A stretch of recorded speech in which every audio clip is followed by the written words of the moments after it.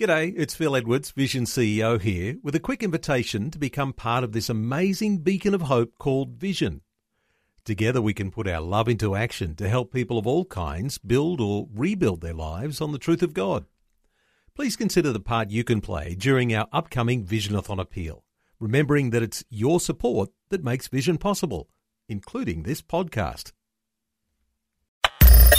Audio on demand from Vision Christian Media.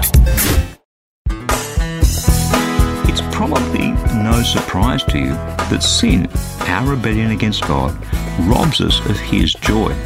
Pretty logical, and I'm guessing you've probably experienced that loss of joy through your sin, as have I. But there's one sin, I think more than any other, that today is resulting in a chronic lack of joy amongst God's people. And it's that sin that we're going to be talking about today on the program. Hi, I'm Bernie Diamond, and thanks so much for joining me as today we take another look at the joy of the Lord in your life from a different perspective. As I travel around the country, and indeed around the globe, I meet so many people who say that they believe in Jesus, and yet it doesn't take me long to notice that they're experiencing a chronic lack of joy. And can I tell you, I found myself in that place too from time to time.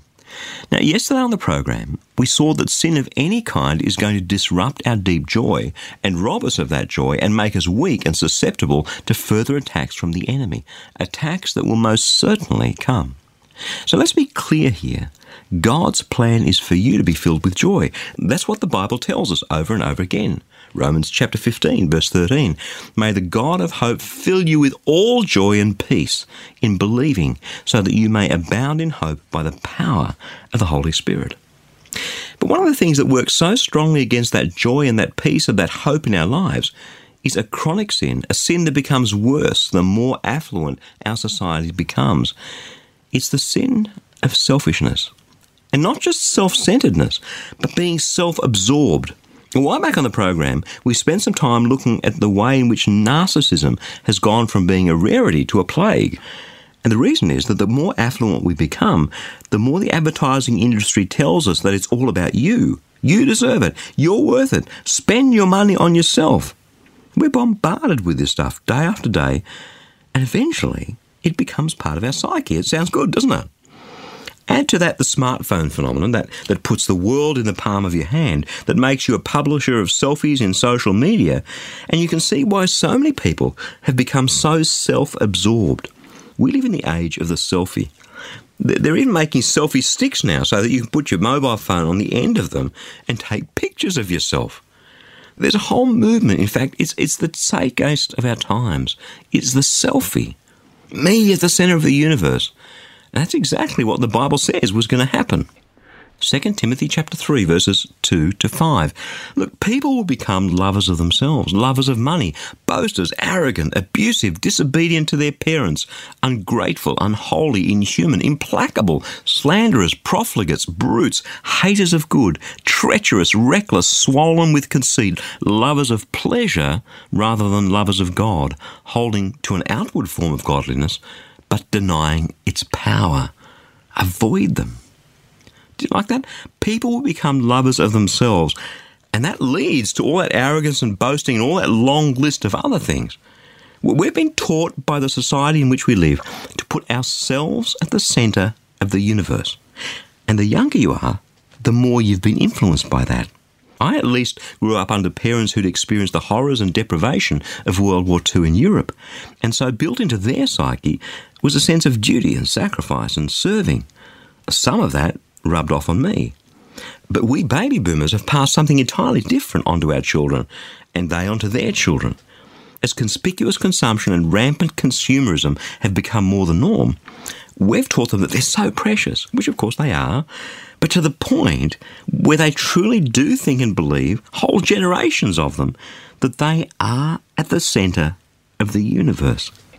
The problem with being self-absorbed, though, is that the rest of the world doesn't see you as the centre of the universe because they all think that that's a position that belongs to them. So being self-absorbed ends up making you incredibly insecure, I know, because I used to be so incredibly worried about how I looked and how I sounded and how I succeeded and this and that and all that other stuff, what people thought of me. And that is a treadmill of self and insecurity that completely robs you of the joy of the Lord. Why? Because it's the complete 180-degree opposite of God's way, God's plan for your life. Of course, there's nothing new in any of this. It's just that these days it's happening in plague proportions. It's a chronic disease that's robbing so many of Jesus' followers of the joy that he has ready and waiting for them. Let's go back and take a look at Jesus' advice and his teaching to two of his disciples who were suffering from this very problem. We're going to Mark chapter 10, beginning at verse 35. Now, James and John, the sons of Zebedee, came forward to him and said, "Teacher, we want you to do for us whatever we ask of you." And he said to them, "What is it that you want me to do?" And they said to him, "Grant us to sit one at your right hand and one at your left in your glory." But Jesus said to them, "You don't know what you're asking. Are you able to drink the cup that I drink, or be baptized with the baptism that I am baptized with?" They replied, "Of course we're able." And Jesus said to them, "The cup that I drink, you will drink, and with the baptism with which I am baptized, you will be baptized. But to sit at my right hand or at my left hand is not mine to grant, but it's for those for whom it has been prepared." When the other 10 heard this, they began to get angry with James and John. So Jesus called them all together and said to them, "You know that amongst the Gentiles those whom they recognize as their rulers lord it over them, and their great ones are tyrants over them. But it's not so among you. Whoever wishes to become great amongst you must be your servant, and whoever wishes to be the first among you must become the slave of all. For the Son of Man came not to be served, but to serve, and to give his life as a ransom for many." So there it is. If selfishness, self-absorption, self-centeredness, the great paradigm of our times, is robbing you of the joy of the Lord, then there's only one way to get it back. It's this: to follow Jesus' example, the Son of God, the creator of the whole universe, who came to serve you and to die for you. Get a revelation today. You are not the centre of the universe any more than I'm the centre of the universe. And the moment we get that into our heads, everything changes. You heard me say this before, but it's so important. I'm going to say it again. The biggest revelation I had when I became a Christian is the buzz that you get from being a servant. The incredible satisfaction and contentment of using the gifts and the abilities that God's given you to bless other people is something that I've become completely addicted to. I spent the first 36 years of my life trying to live with me at the centre of the universe. And boy, I tried hard, but it just didn't work. I was tough and brave on the outside, but on the inside I was a quivering mass of insecurity, always wondering what people were thinking, what people were saying behind my back, and never really impacting anyone's life for the better. Needless to say, there was no joy in my life. Then, by God's grace, he got a hold of my life and he started showing me a different way. Now, it wasn't easy at first, and I have to tell you, some days it's still not that easy, right? But the more I walk along that dusty road of life with Jesus, and the more he shows me the opportunities that he's set before me to use the gifts that he's put into my life for other people, which is what it means to be a servant, the more I'm actually starting to enjoy my life. When we come to that same conclusion about Jesus and our lives that John the Baptist came to, then all of a sudden God's joy abides in us more and more. What did John the Baptist say when his disciples came to him, worried that Jesus' ministry was becoming more prominent than his own? John chapter 3, verse 30. John the Baptist said, "He must increase, but I must decrease." What a great way of looking at life. What a great path to the joy that Jesus has ready and waiting for you.